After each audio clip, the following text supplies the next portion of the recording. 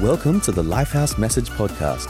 Please make sure to follow or subscribe to this so that you can get all the latest messages. We hope that you are inspired, empowered, and encouraged by the message today. Let's enjoy. Hey everybody, Adrian here from Lifehouse Church in Tokyo, and this is the last time that I get to share with you before my wife and I go on an amazing journey as we move to Bangkok, and we are planning to plant Lifehouse Church in Bangkok in the future. So we're really excited for that next step of our journey. But I'm so pumped to be able to share the Word of God with you today. So it is our Heart for Missions Sunday, and every single year, we as a church, right across Lifehouse, as a global movement, we have the privilege of being able to sow generously into the incredible work of Tejas Asia in New Delhi, India. So I want to talk to you today about generosity. Generosity is such a big part of our life as followers of Jesus, man. Our God, our Father in heaven is so generous, and we want to reflect that nature of God in the world that we live in, just living a generous life. So I want to start by asking you a question. Have you ever been inspired by a stingy person? You just saw somebody, maybe that one uncle that just is so stingy, just lives everything for themselves. They don't want to share anything. Or maybe it's a work colleague or someone in your university. They just keeping everything for themselves. I'm sure you've never thought to yourself, man, I want to be like them. I want to be a stingy person. I don't think anyone's ever thought that. But I'm sure every one of us have been inspired at some point or been impacted by somebody who has been generous in your life. I know in my life, I've been impacted by so many people. I've been impacted by wealthy people. People are incredibly wealthy and just generous. But I've also been impacted by people that are living in poverty and have been generous. Man, I've seen so many incredible examples of generosity, and I know that when I see generosity, I'm inspired, man. I'm like, I want to be like those people. Nobody wants to be a stingy person. Yet, generosity is something that doesn't come naturally to us. Generosity isn't something that just comes easy for us. And so I want to ask you a question today. I want to ask you, do you want to be more generous? And I'm sure the answer is yes. Do you want to grow in your generosity? Do you want to understand, what is the motivation? What should our motivation be to be more generous? So these are some of the questions we're going to dive into today as we explore this incredible truth of generosity, because I know every one of us wants to grow in this area of generosity. And now generosity is something that goes beyond just money. Money's a big part of it. I really do believe generosity, a big part of generosity is being using your resources and giving generously, but it's also generous in encouragement, generous in just being a blessing to people in every area of life. And so we're going to just really focus in on this incredible truth of generosity. So I want to look at a story in the Bible. It's an incredible story of a community of people that were themselves going through a tough time in their life, and yet they gave incredibly generous. And so there's a few pieces to this puzzle. I'm going to bring a few pieces together, and I'm going to paint this cool picture of this amazing community. So the first part of the puzzle comes from the book of Acts. And so this was the early church. So in the early church started in Jerusalem. So Jesus, he died and he rose again, and he had this group of 120 people that he had invested in, and he said to them, I want you to wait for the Holy Spirit in Jerusalem. And they waited, and the Holy Spirit came, and they started preaching, and 3,000 people got saved, and they started meeting each other's homes, and they had connect groups, and they had dream teams, and they started reaching more people. There was so much new life, and it was dynamic. The church was growing in this area of Jerusalem. But something happened. There was persecution. The church one of the key leaders in the church was actually martyred for his faith, and this caused people to spread. Boom! And so they moved out of Jerusalem and started going up north and all in different areas, and a whole group of people ended up in this area called Antioch. And now, as they went, the amazing thing is even though there was persecution, the church continued to move forward. People continued to share their story and meeting new people and telling them what Jesus had done in their life. And new people were now believing in Jesus, and the church was growing. And so this whole group of people went to Antioch, and the church started growing in Antioch. And so they sent these two guys, Paul and Barnabas. These two guys went and they started teaching the people and helping these new believers grow in their faith. And after some time, some other people came from Jerusalem up to encourage the church. And this is where we pick up our story in Acts 11, verse 27. So during this time, some prophets came down from Jerusalem to Antioch. One of them was named Agabus, and he stood up and through the Holy Spirit predicted a severe famine would spread over the entire Roman world. And this happened during the reign of Claudius.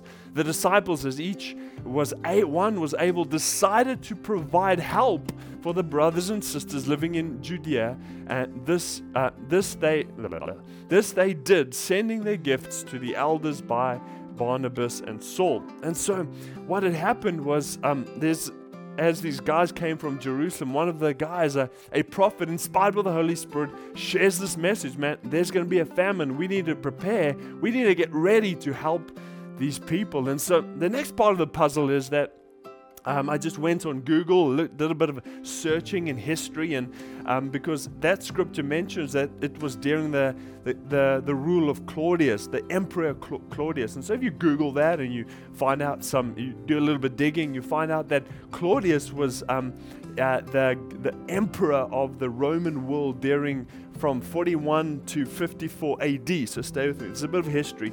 But history tells us that there was a famine during his reign, that there was, because there was some natural disasters, there was drought, there was a bit of economic and political instability, there was a bit of war, and so there's all these factors brought about an economically challenging time. It sounds pretty much like the world we live in right now, right? There's a bit of economic challenges, and the reality is that when there was this economic challenge, it was the poorest of the poor that got affected. So those living in Jerusalem, many of them were followers of Jesus, were living in poverty, and there was a lack of food for them, and which brought about malnutrition and really affected the people in that area. And so this famine was not only for a little while, it lasted for many years, and so there was a lot of people suffering, and so the next part of the story was now the church had continued to spread all the way around into modern day Greece, into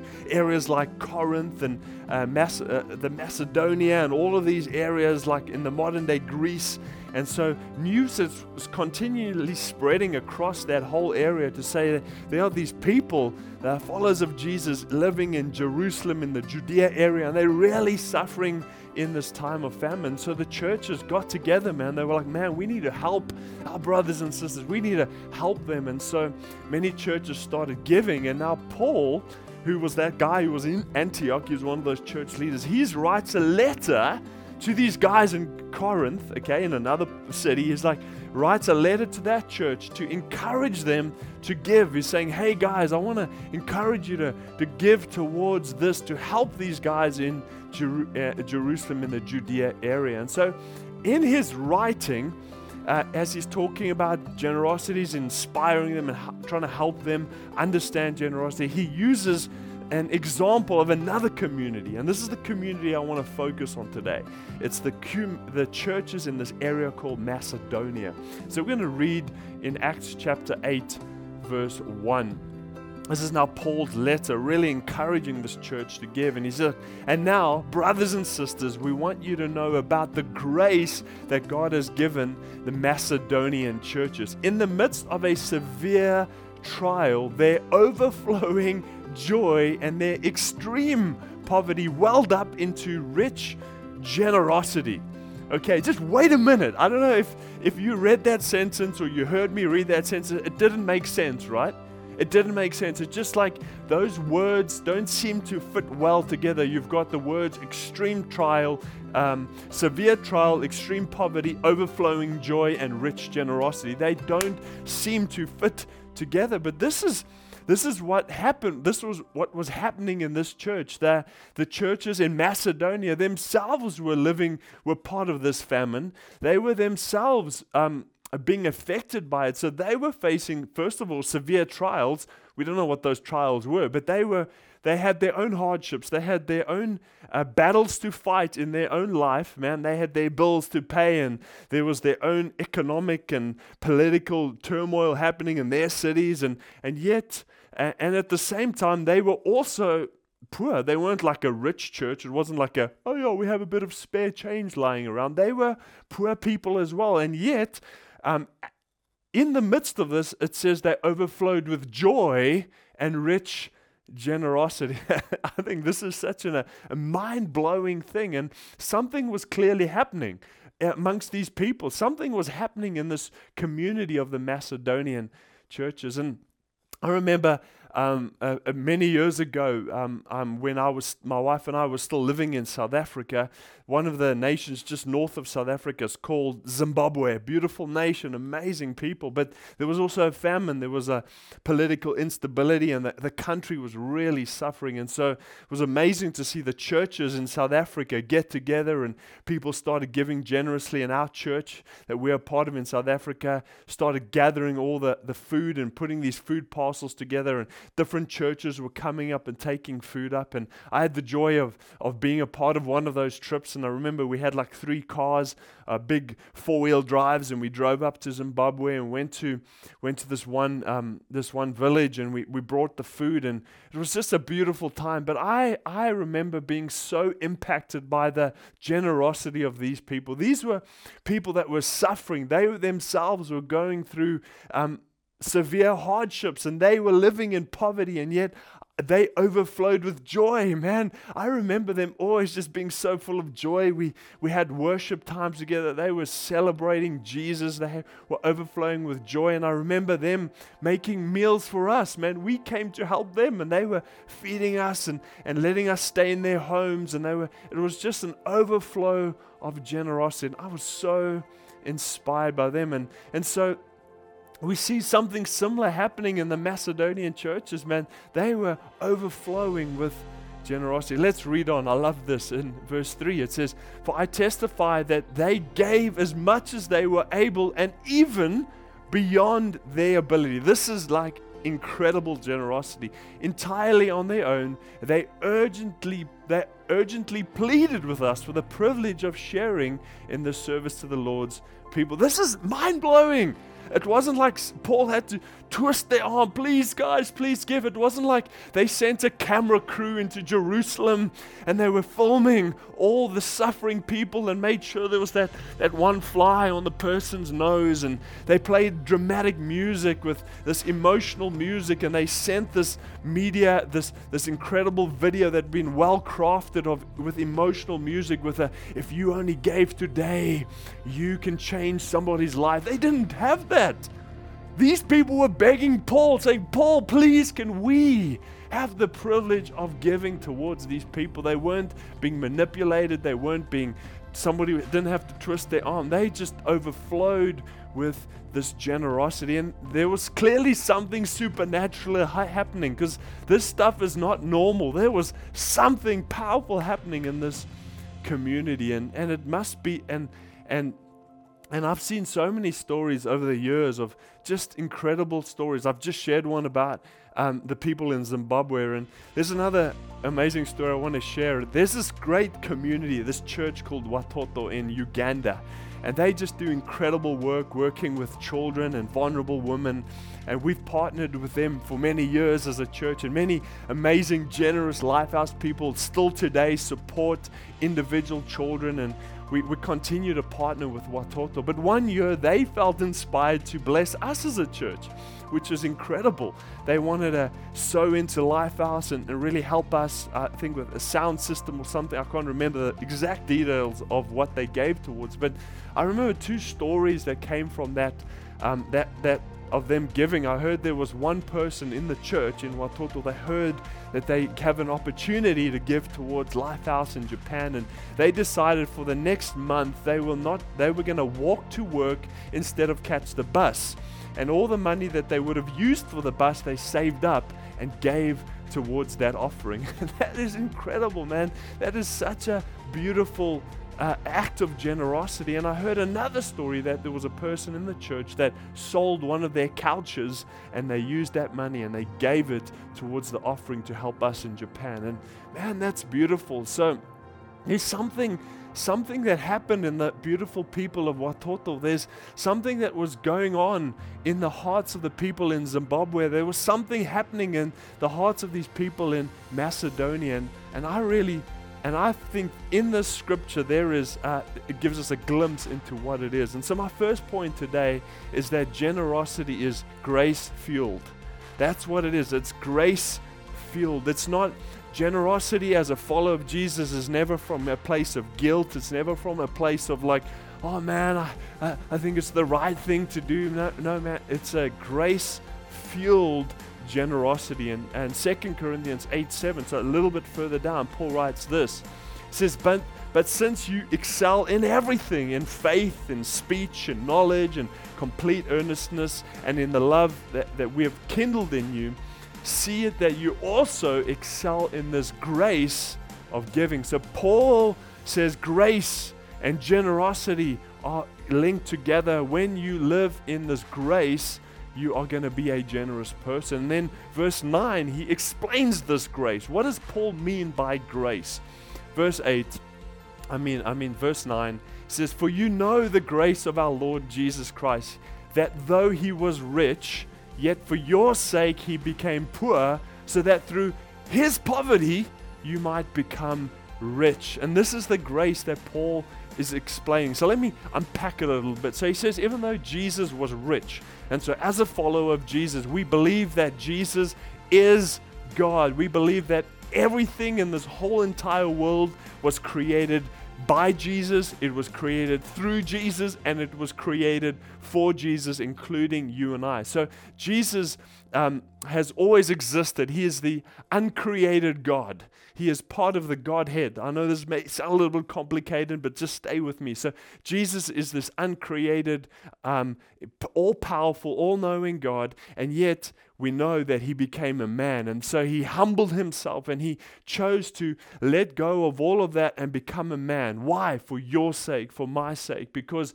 you and I were living in poverty, spiritual, emotional poverty, because of our mistakes, because of the things that we did wrong. We had to carry our sins. We carried a curse upon us, and Jesus became a man so that he could take upon himself our sins. He could take upon himself our sicknesses, our curse, and that's why he died a death on the cross, and he took on himself all of our pain, all of our sin, all of our sickness. Jesus took it upon himself. And he took upon himself our poverty, so that now those of us who believe in Jesus receive forgiveness. We receive acceptance into the household of God.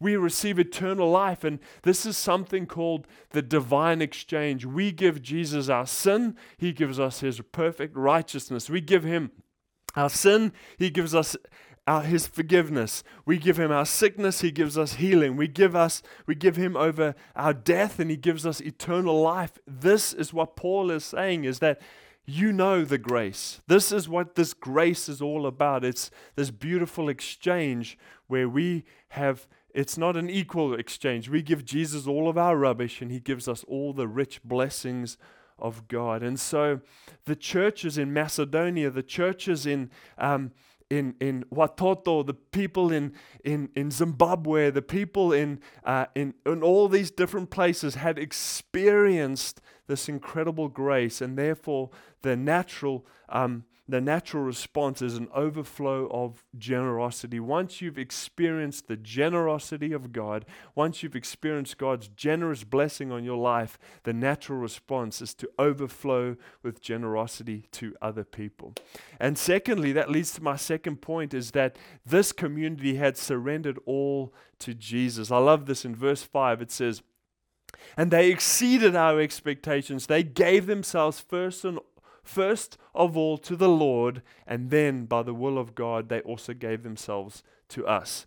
And so we see that this church, this community of people in Macedonia had experienced that grace, and that caused them to surrender everything to Jesus. And this is what it means to follow Jesus, is that you get to a place where you understand that God has given you everything.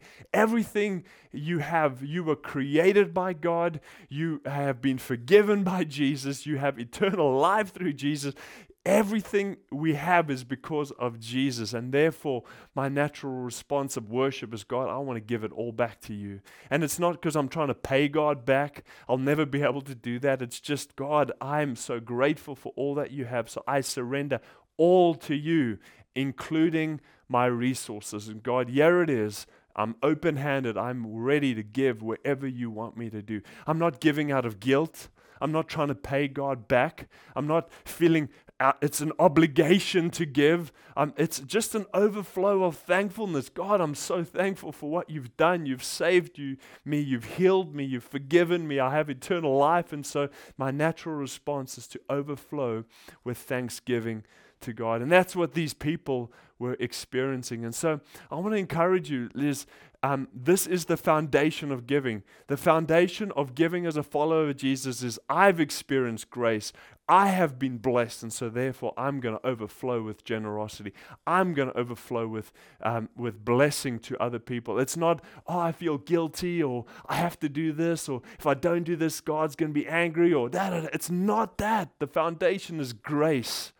And so that's what Paul was trying to help this church in Corinth understand. And then the next chapter, he shares a few principles of giving. So I just want to finish with these principles. 2 Corinthians 9, verse 6 to 10. Remember this, whoever sows sparingly will also reap sparingly, and the one who sows generously will reap generously. Each of you should give what you have decided in your heart to give, not reluctantly or under compulsion, for God loves a cheerful giver. And God is able to bless you abundantly, so that in all things, at all times, having all that you need, you will abound in every good work. As it is written, they have freely scattered their gifts to the poor, their righteousness endures forever. Now he who supplies seed to the sower and bread for food will also supply and increase your store of seed, and will enlarge the harvest of your righteousness. I want to share 4 principles here that Paul shares about generosity. So the foundation of giving, the foundation of generosity is grace. We have received so much from God, and it's an overflow. But yes, some 4 principles. Number 1 is, if you sow generously, you will reap generously. It's a powerful principle. If you only give a little, you're only going to receive a little. But if you give generously, you are going to receive generously. Number 2 is decide what to give. Nobody's going to decide for you. God has blessed you with resources, and you make a decision what you're going to give. It's not, the church is not telling you to give. Somebody else shouldn't tell you to give. Some emotional video about poor people should not tell you what to give. You should decide, God, this is what I want to give into this situation. Number 3 is, when it comes to giving, give with joy, not reluctantly. It's not like, oh man, this is not, God, thank you for the privilege of giving. Giving should always be an overflow of joy. And number 4, the 4th principle, is God provides you with food and with seed. I think this is so important, is that Paul even writes, he says, God is the one who provides for you and me. So when you get your paycheck, when you receive your money, or whatever your resources are, you need to understand that part of that, obviously the first 10% belongs to God, that's your tithe, and the remaining 90% is made up of food, which is basically your daily needs. God provides for that, your bills and your food and transport and housing, all the things that you need. But within that 90%, there's also something called seed. And the seed is not something you should be eating. Seed is something that you sow. Seed is God gives you something to sow for the future. God gives you something to sow into somebody else's life, into somebody else, so that you can see life and growth there. And so I think that's such a great way to understand. So when you receive your paycheck or whatever it is, first 10%, that's yours, God. I'm going to tithe, give that in my local church. The remaining 90%, there's food. Maybe 80% of that is for food, your bills and all of that. But maybe there's another 10% or whatever that is. You decide to understand that that's seed for you to sow. And so I want to encourage you, come, being a follower of Jesus is a life of generosity, because our God is so generous. We have been on the receiving end of generosity, forgiveness and healing and eternal life and acceptance into the family of God. We live in grace, empowered and transformed by grace. And so the natural response is for us to live lives of generosity. That's who we are as followers of Jesus. And so I want to say, let's take some action today. We have this opportunity to give this. We have an opportunity to give today, over this next few weeks, towards partnering with Tejas Asia. So Tejas Asia is a leading registered non-profit organization fighting global poverty based out of New Delhi, India. And through the Tejas Hope School community-based model, they run quality educational programs that help prepare these underprivileged children, the children in the poorest of the poor, for the government schooling entrance exams, so that they can get great education. The result is that these children are given a hope and a future. Jeremiah 29:11. These children are given a hope and a future, and they are being rescued from the streets of New Delhi and protected from child labor and exploitation. So it's an incredible work that we get to partner with. And so I want to call you to do three things. Number one, I want you to think and pray. I want you to think and pray about, what can I give? So if you're married or have kids, why don't you chat this through with your family? Why don't you discuss what can we give? Or maybe you're single, you can make that decision. So number one, decide what you want to give. Number two, number one is think. Think and pray. Ask God what you need to give. Number two is you make that decision. Nobody's going to make that decision for you. We as a church will not make that decision. Somebody else won't make that decision. You make that decision. It's between you and God. You make that decision. Number three is give with joy. As you give with joy. And we know that this finance that we are sowing into Tejas is going to have an incredible impact on those children's lives. And so, man, we have such an incredible opportunity to give. So I'd love to pray for you right now. I would pray that God would speak to you, that God would lead you as a church. And I want to pray for Tejas as well, that they would continue to do an amazing work over this next year as they impact so many wonderful kids. So Jesus, thank you. First and foremost, we just take an opportunity to thank you. Thank you for all that you've done for us. Thank you for your forgiveness. Thank you because of you, we are accepted in the family of God. Thank you for your healing. Thank you for the gift of eternal life. We just, out of this place of thankfulness, God, we want to sow generously into Tejas. Lord, I ask that you come and speak to every single one of us and help us to see the seed that you've given us, that we can sow into this incredible opportunity in Tejas. And God, we pray for Tejas Asia. We pray that you would pour out your blessing on them in such an incredible way, that God, that they would continue to make a great impact, and every one of those kids, Lord, would experience the hope in the future that you have for them, Lord. We're praying for many children to be rescued and empowered to get into the education system so that they can have a great hope and a future. We pray for this in Jesus' name. Amen. Amen. And I would love to pray for one more group of people. Maybe this church stuff and generosity and Jesus and all of this stuff is new to you, but I want you to know that you can also have this, you can also experience this grace that I've spoken about today, the grace of God's forgiveness, the grace of God's healing, the grace of God lifting off the shame from your life. You can also experience that as you make a decision to follow Jesus. And so maybe you want to make that decision today. And in a moment, I'm going to count to 3. And what I want you to do is just to make a decision in your heart to say, yes, I want to follow Jesus, and then I'm going to pray for you. So here we go. 1, God loves you. 2, He's got a great and amazing plan for your life. And 3, if that's you, make that decision right now, and I'd love to pray for you. Awesome. I'm going to pray for you right now. Jesus, thank you for these amazing people. Pray that you come into their life, that you forgive them, that you fill them with your love, and that today they would experience the new life and the grace that you are giving to them in Jesus' name.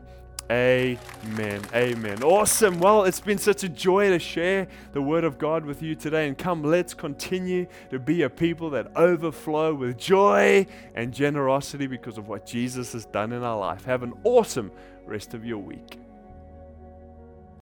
Thanks for listening today. We hope that God was able to speak to you through the message. If you consider Lifehouse your church home, or if you were blessed by these messages, then why not consider generously supporting us? Simply go to mylifehouse.com/give and find the giving way that works best for you. Have a blessed day, and we'll catch you all next time.